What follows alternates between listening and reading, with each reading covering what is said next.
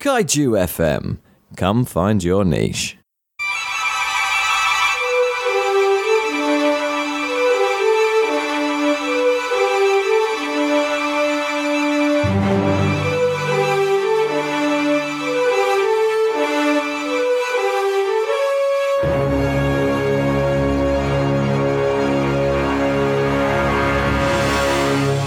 Hey folks, and welcome to this week's episode of The Prestige, a podcast by film lovers for film lovers. My name is Rob. I spent a large chunk of my life travelling around the world on different film sets, working in film technology and film editing. I have, hopefully, a wealth of technical experience in making movies of all levels. My co-pilot on this journey, my co-host, is Sam, who has studied English at all the best institutions, has PhDs and masters and qualifications coming out the wazoo. The idea being that he knows how things should work and I know how things work in practice. And hopefully between those two things we can plot a course for you guys, taking you through a movie of the week. Because that's how the show works. Each episode we pick a film, we talk about that film, its history, its ideas, its themes, and we top it all off with recommendations, films that link to our movie of the week that we also want to push and talk about. But before we get into the episode proper, so talking about our movie of the week, we always start with what else we've been watching, enjoying, listening to, reading, some way partaking in since our last recording session. So Sam, what else has been gracing your eyes or your ears of late? Well, I am not as big a horror fan as you, and I don't generally think as much about Halloween as you do, but I do have a nod to that this week. And I've just started, well, I'm about halfway through watching the first of two series on Netflix by director Mike Flanagan, and the first one is The Haunting of Hill House, which is very good. And I've just watched episode 6 of that series, and it's just... I'm a sucker for single shot cinematography, and it's just amazing. There are like maybe 4 or 5 shots in the whole 45-minute episode, and it's just beautiful to look at. Apart from being like emotionally significant and well acted, and builds on we've had earlier in the season. I understand that the season kind of digresses, gets a little bit caught up in itself, and I've probably reached the pinnacle with episode 6. But even if that's the case, I'm quite happy with that, because it's a work of art. Episode 6 of Haunting of Hill House is absolutely brilliant. And if you like horror, then there are jump scares, and there are sort of slow building tension scares as well, and it's just very well put together, and it's beautiful to look at. So yeah, I would recommend that. Excellent. I haven't actually seen any of those series. It is sitting in my Netflix queue to get to at some point. But I did have a revelation on that note recently this week. I just don't like ghost stories. Okay. It's a weird... We're discussing this. Both of us like horror, but we like very different horror. And for me, I like slasher, I like that kind of thing. The idea being that if it's a bad guy who's a bad guy with a knife, let's say, I can kill that. You know? Yeah. I know how to deal with it. A ghost, I'm like, I don't know, it's a ghost. Whereas my wife is much more like, well, the ghost can't really happen, so that isn't as scary, whereas a man with a knife might, and so that's more scary.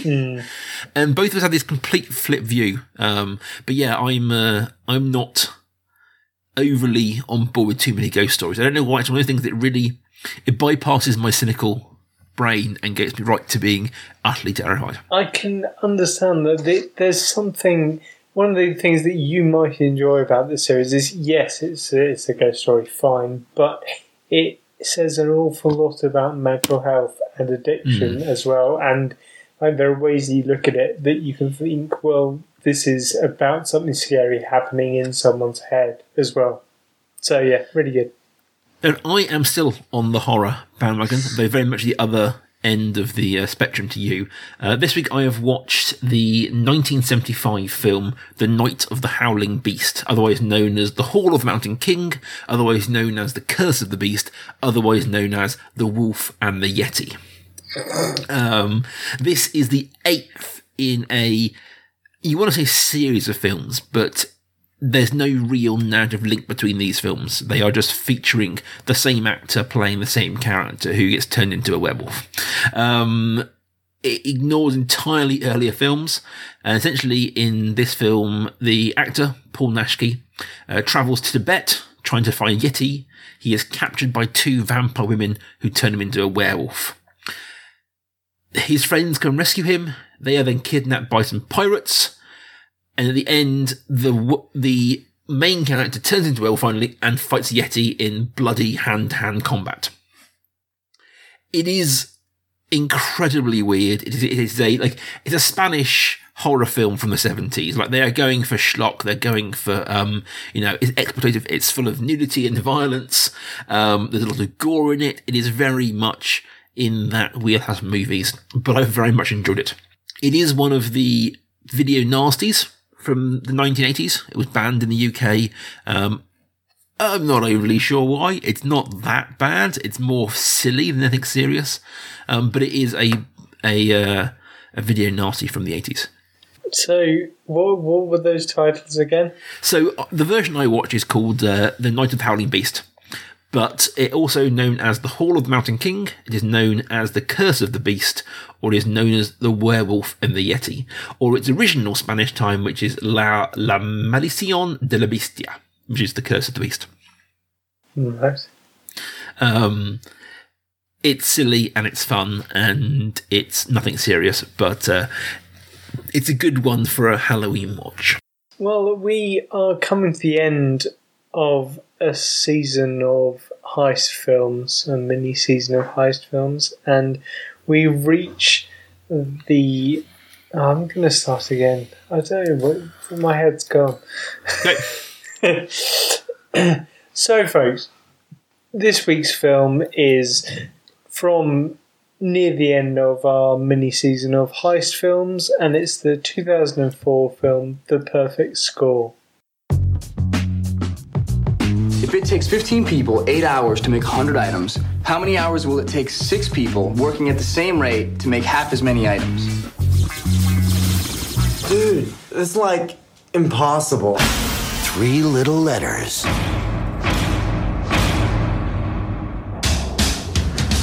You're down on 1140? This is as bad as me, man. What'd you tell your parents? I lied. You've never been so proud, son. You get 143, that's what I scored. It can define your status. Did you see my dad's truck in the driveway? It says Matthews and Son Septic on it. If I don't get into Maryland, my life... It can change your life. You need a 900 on the SAT. And completely... What if I mess it up again? You won't. We're very proud of you, honey. Stress you out. Time! I was gonna go to class before I got 6 different students. Now, maybe we thought this was bigger than us one-on-one, but there's no way it's going to beat all of us together. With 6 different dreams. Maybe we should all say exactly why we're here. The SAT is racist. What? Who created the test? Rich white guys. Who scored the highest on the test? Asian chicks. Middle-class Asian girls who watch less than hour of television a day. And one last shot at the perfect score. I have an idea. You want to steal the answers to the test.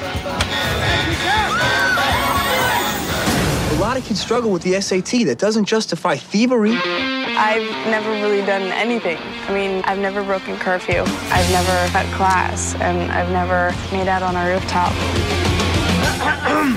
Well, there goes my buzz. These people, they're messing with the rest of our lives. Could you fetch me that mail boy? Okay. If you could be anything you wanted to be, what would you be?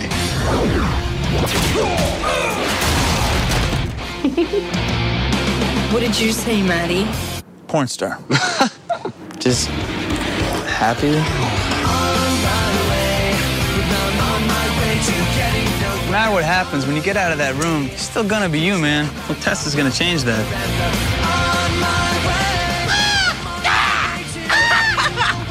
You've assembled a crack team, Chief.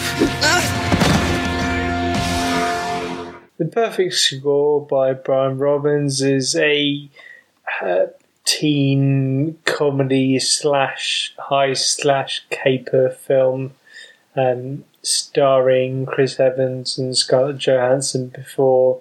But it's the first of 9 films they started together, actually, so pre-Avengers.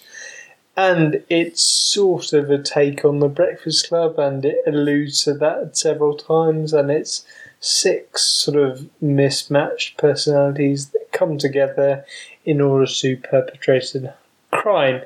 And that crime is stealing the SAT results, because they each have different reasons for wanting to get into college and struggling on the SATs.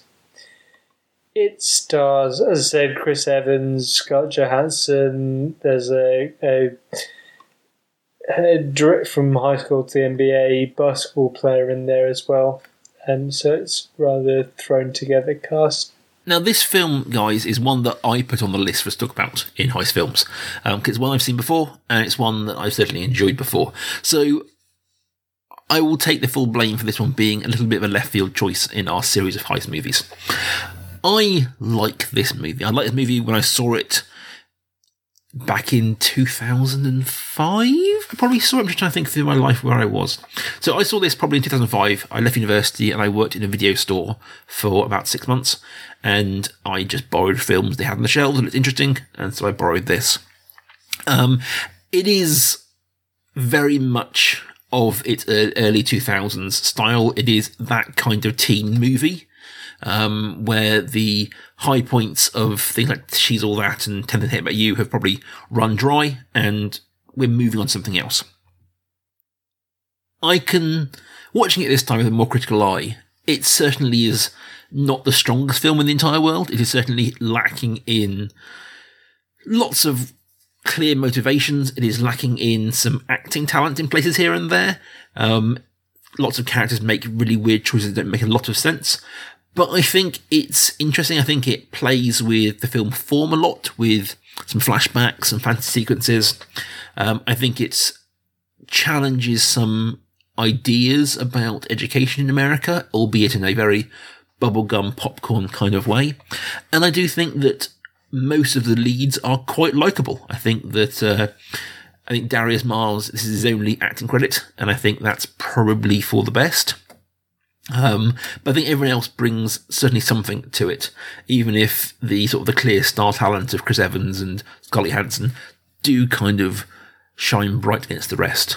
I said this is my film that I've brought. Sam, I don't know if you've seen this before. How did you find it?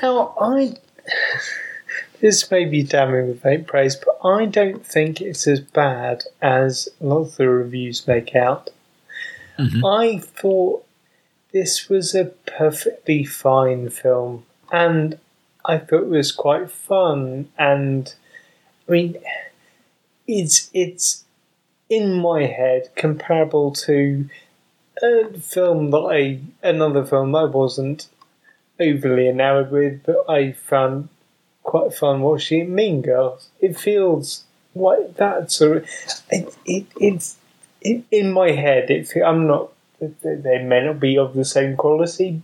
Certain people will take great issue with this, but in my head, it feels like they are much of a muchness in terms of how I perceive them. So I thought it was quite fun. It's only an hour and a half long, and it just sort of zips along and was.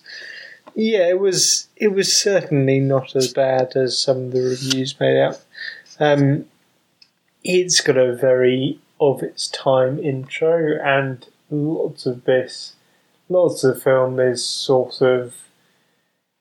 Yeah, I can see what you're saying. It's the end of a whole bunch of teen films seen in the previous decade, and maybe those ideas are run dry. But one thing I did think was really good was the fact it was playing on ideas from films from the previous 2-3 decades, like The Breakfast Club, and it knew it was doing that. It's not trying to be The Breakfast Club.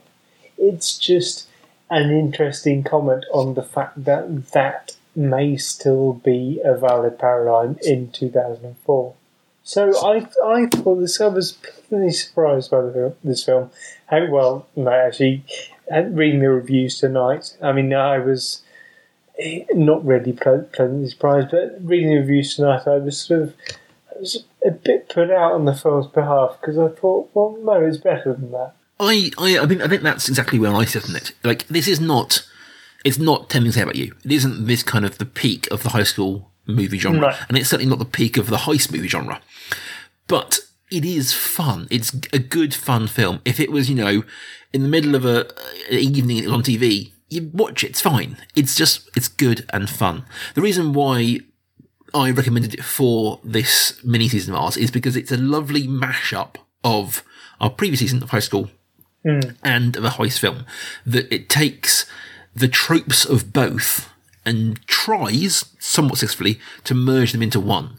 Up until now, the heist films we've watched have been traditional heists in many ways. They've been like criminals doing heists of various scales. And this is a bunch of kids doing heists. And all the things we talked about previously, of the idea of competency porn, the idea of different skill sets of getting the band, getting the group together, and all this, the final sacrifice, all this sort of stuff, it's still here in this film, but transported into early 2000s America. So for me, I think that that's why I like this film so much, is it takes something and merges it. It's very much like a film from probably a couple of years later, I think it was, which is Brick. Which is a very, very different film, and certainly probably a better film. But it does that same trick of taking film noir and merging it with a high school experience and making it work. So in this, you have the teen hacker who can hack around stuff. You have the face who can get away with things. You have all of this sort of thing, all the skills that they bring to it. Have that same kind of high quality of everyone coming together, making a plan, dealing with things that change, getting around security guards, getting around security, all the things that you'd see again and again and again in films like Mission Impossible, in films like Ocean's 11, are played out here again, but with teens stealing some quiz answers. And it also manages to maintain a similar set of beats about high school, about dealing with the end of high school, dealing with what sort of person you're going to become, dealing with falling in love for the first time, and all of that, and like the changes that come about with the end of high school. It works on both levels, and I think that's why I'll always like it. I was thinking about something that it comes to fore with Scarlett Johansson's character, I've forgotten the name at the end, who writes a book about 6 kids doing the SAT answers, and it's very obviously metafictional. But I'm thinking even earlier than that, this works as sort of metafiction, because I was just thinking about Roy, and one of the sort of damning reviews talks about how Roy is just a ridiculous stoner stereotype. He does it really badly, does Sean Penn impression really badly. And just thought, well, that's the point. Like, what he's doing is trying to be a stoner stereotype. And when you have these stereotypes, it's not as good as The Breakfast Club, but you have these stereotypes that are based on the ideas of The Breakfast Club, and you just think, well, this is not trying to be an Oscar-winning film, and they know that. The director knows that, the writer knows that, the actors know that. They're just having fun. And with the Roy character in particular, I was just thinking how, I mean, it doesn't have to be it doesn't really have to be believable, even. No. I mean, it's high school, but it's heightened, it's the star baseball player who's going pro and the top of the class, and this, like, teen blogger, I think it is, who is well known, and it's all very heightened, and like no one's looking at this movie to be an in-depth portrayal of the truth of high school. Even something, this feels much more in line with things like, I suppose, book smart than even John Hughes. Like, John Hughes sought for something true. Like, the core of The Breakfast Club is that it speaks to the truth of high school. It speaks to what it's like to break down those barriers between your friends and what happens the next day. That's the truth of that movie. This film is not, these people are not going to be friends in the future. That makes sense. You know, if he goes pro in NBA, he's probably not staying in touch with, you know, the guy who's doing community service back in his hometown. Like, this film isn't looking for that connection. It's about that people coming together for a job, doing the job and leaving. And that you mentioned the Darren Smiles character there, and how it was probably a good thing that this is his only acting credit. And I can see what you're saying, but it feels like the purpose of the basketball character was to be an outsider. And also, Darius Miles is one of a minority of NBA players. He's an NBA player. He went straight from high school to the NBA, so he didn't go to college. So it's kind of a metafictional comment on something that Darius Miles might have gone through, and then didn't choose the path that meant he went through. So he never had to take the SATs. He never had to graduate and go to college. So, I mean, I can see you saying that there's something very, very wooden about his performance, and it sticks out a bit. But at the same time, I just think, well, so what? I mean, as it works for this movie because, you know, the fact that he's the lead player, maybe he isn't good at people. Like, he isn't portrayed as a jock in that kind of, like, quarterback way that other movies go with. He isn't ever portrayed that way. And he has that element of being slightly awkward, and that's kind of okay because that's just the film that he's in. But I think the thing that I really like about this film is not on top of the heist stuff, because often heists have this, that it has this element of everyone seeking betterness, seeking aspirational living, or whatever it is. All the most heist films happen because the people in it want something better, and they see this heist as a way to do it. Lock, Stock, they get into the first game of poker to get a better life. You know, all heist films, and this has that same thing. No, it's not overly monetary gain they're after, but it is a way to get from where you are now to where you want to be, that the legal, normal rules to get you there just can't happen. Yeah, and then for whatever reason. At the end, the final scene, it's like they've decided that they're still, I mean, in refusing to use the answers that they've stolen, they're still aspiring to something. They still want to be better. They're just going to find a different way of getting there. And you find that Carl goes to Syracuse and Matt is an actor, and all these dreams are still there. These aspirations are still there. So in something that we've seen in other films this series, that it doesn't really matter about the heist. Like, the aspiration is what's important here. I agree. I think that's for me where this film aligns brilliantly the two genres, in that they have the heist that goes as well as heists ever do. Where it impacts the idea of a teen movie is that high school movies often come with this idea that you go into it wanting one thing, and the journey leads you to actually wanting something else. So, book smart, they want to have one that's fun, but it really leads them to making connections with their peers. These movies, you know, we talk about, you know, like 10 Things I Hate About You, where he's going into it for money, but he falls in love. And a lot of these movies take you a place where you think you know what you want, the movie happens, you realise what you really want. And this film does that same thing, but with this heistness. They go through all the heists and then realise they don't want it. All the people who are in it for it don't want it or never needed it in the first place. But they don't use it, and that's where I think the two lines of a heist movie and a high school movie coincide. That they've gone through this heist, gone through this cathartic experience, come back changed, and so they don't need what they wanted in the first place. It's a classic hero's journey of returning home afterwards, that they just don't want more. I will just put in a quick aside here, guys, that the thing that makes me laugh looking back at this movie is this: there's a lot of presumption from Americans that we know where places are.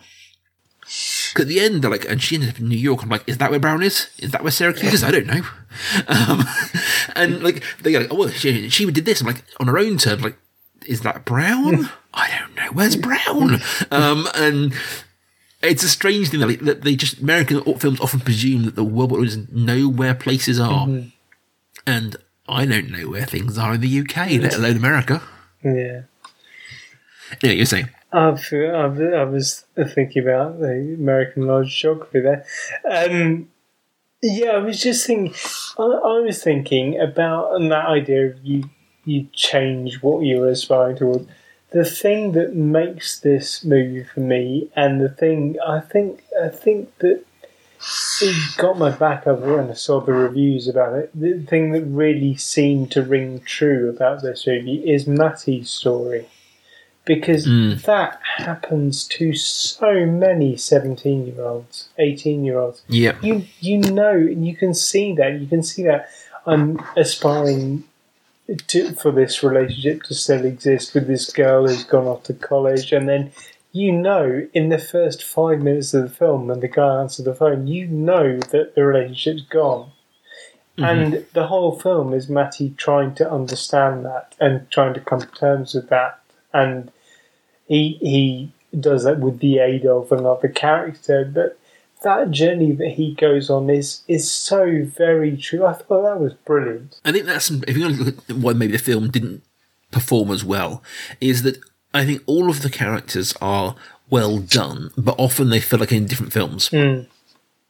Like, the Mattie and who has this really kind of like nice arc of going through everything that happened with him and his girlfriend and falling in love with Francesca, feels like he's in a very different film to Roy, who can feel like he's in a very different film to Desmond. And Anna is going through this whole crisis of confidence. And like, people are going through very different experiences, and the film sometimes doesn't gel together. But I do like that all of them have a journey. You know, even like Anna, even like Francesca, who is probably the most strident of the characters, she goes through this journey of being quite aggressive and quite walls up at the start to mellowing towards the end, not really falling in love with Mattie. And I really like that they all go on this lovely journey through the movie. So yeah, I know it's a bit of a left field choice for a high season, but I'm glad that you kind of saw it as I did, in terms of just being fun and being slightly sweet. I really like the sort of like a dream sequence type fantasy thing that Francesca has when she takes out a bunch of bodyguards. You think you've seen that with Black Widow in the Avengers over the succeeding decade now. You just think there was something that's what aspiration means to her. She wants to channel this aggression, and this is one way that she can see to do that. And I suppose later on, the novel writing is another way to channel that. I do want to just clarify, that was obviously a rip-off of The Matrix. Yeah. Just to declare that there's a scene in which literally, and this is what I talked about earlier with the filmic style that it plays with, that it has, like it does this, like almost spot on looks, bullet time, everything scene from The Matrix. It isn't parody, it isn't pastiche, it's literally just a recreation with Scarlett Johansson in the character played by Carrie-Anne Moss. And it has these sort of fantasy sequences, and that I really like. I think it's really kind of offbeat, but it's very much of that time. And this is a film style that isn't really around much anymore. This kind of teen movie has moved on. You know, things like, as much as I love Booksmart, it's a very different movie to this, and things like Lady Bird, a very different movie to this. This film that's just slightly silly. Yeah. And has these non-diegetic, non-realistic scenes. I just think that really, for me, having grown up at this time, I really have a lot of time for it. Do you have some recommendations for Sam? I do. Now, the first of these, I'm just mentioning so that I get to talk about it. It's a Chris Evans link, and it's sort of from the beginning of Chris Evans' career to the most recent blockbuster, whatever big film that Chris Evans has been in. And it's one that I saw recently I wanted to talk about, and that you've seen as well, and we think it's great. So it's 2019's Knives Out.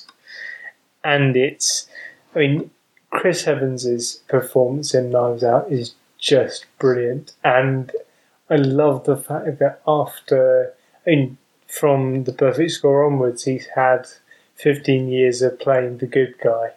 Even when in Captain America, Civil War, he's sort of this tortured figure who doesn't know whether he's doing the right thing or not, and he's coming up against his best friend, and maybe he's acting in quite a capital C conservative way. You kind of get the feeling that Captain America and thus Chris Evans is always a good character, always fundamentally good. Knives Out is the first time I've seen Chris Evans just as a thoroughly bad character, and he's obviously absolutely loving it, and I just think it's brilliant. Yeah, I think that I love that movie. I absolutely loved it. I literally made my mother-in-law watch it this week, because you're right, like, he's having so much fun not being Captain America. I think he loved playing that character, and I think it's clear if you follow him on Twitter that he is basically that character anyway in real life. Yeah. But he's clearly having fun and enjoying not being that person. Yeah.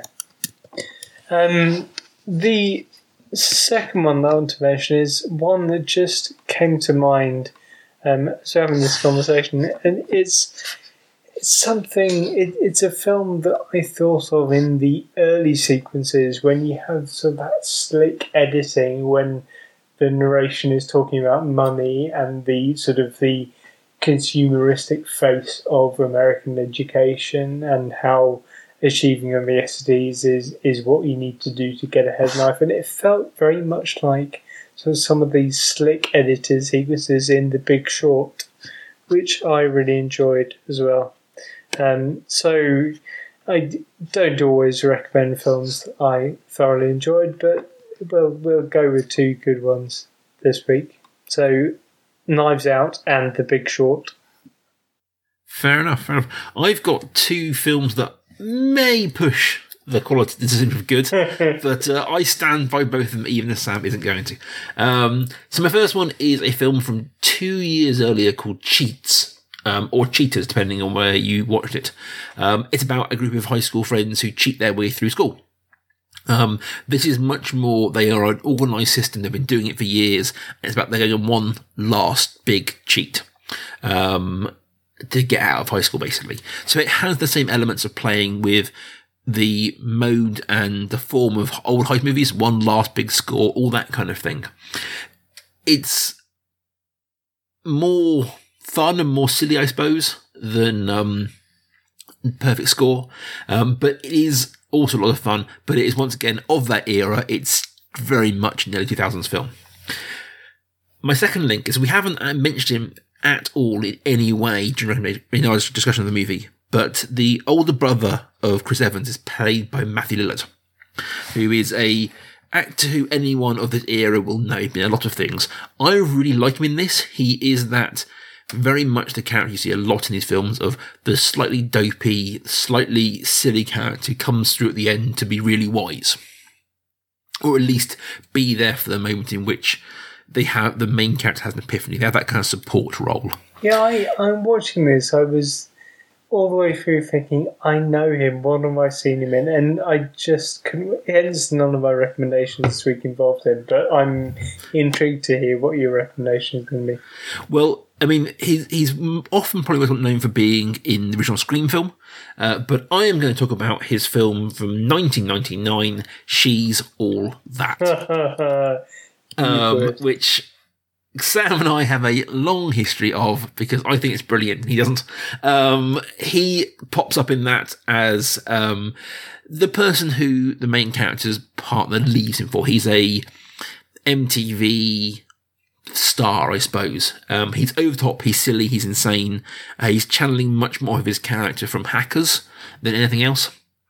But I'm never going to turn down a chance to talk about She's All That, because it's a modern classic and Sam is an uncultured swine. I'm going to leave it there. I will throw in a third one just because while we're here, very quickly. Roy is a very, very silly character in this, but he has got a semi-regular appearance in the current Westworld TV series, in which he plays a tech working for Westworld. Genuinely, when I saw it as IMDb, I was like, really? That's him? And we're looking at it now, it's very clearly him. It's a very different character. Obviously, he's aged a lot in the sort of 15 years since Perfect Storm came out. Westworld is a very frustrating show to watch because it is so brilliant and also so terrible at times. But I do still recommend watching it if you haven't seen it. Well, the final film in our high season, everyone, is the film from which year, Rob? 2018. 2018. Almost up to date. Oh, very nearly up to the present with the 2018 film Widows. Till then, guys, you can find both of us online at Prestige Podcast. You find just me at life_academic. And you can find just me at Kaiju FM. If you like our show, guys, please share it with your friends. Tell people you know about it. Give us a retweet. Give us a follow. All the usual social media sharey things. We love making this show and we'd love more people to hear it. And we'll see you back here in 2 weeks.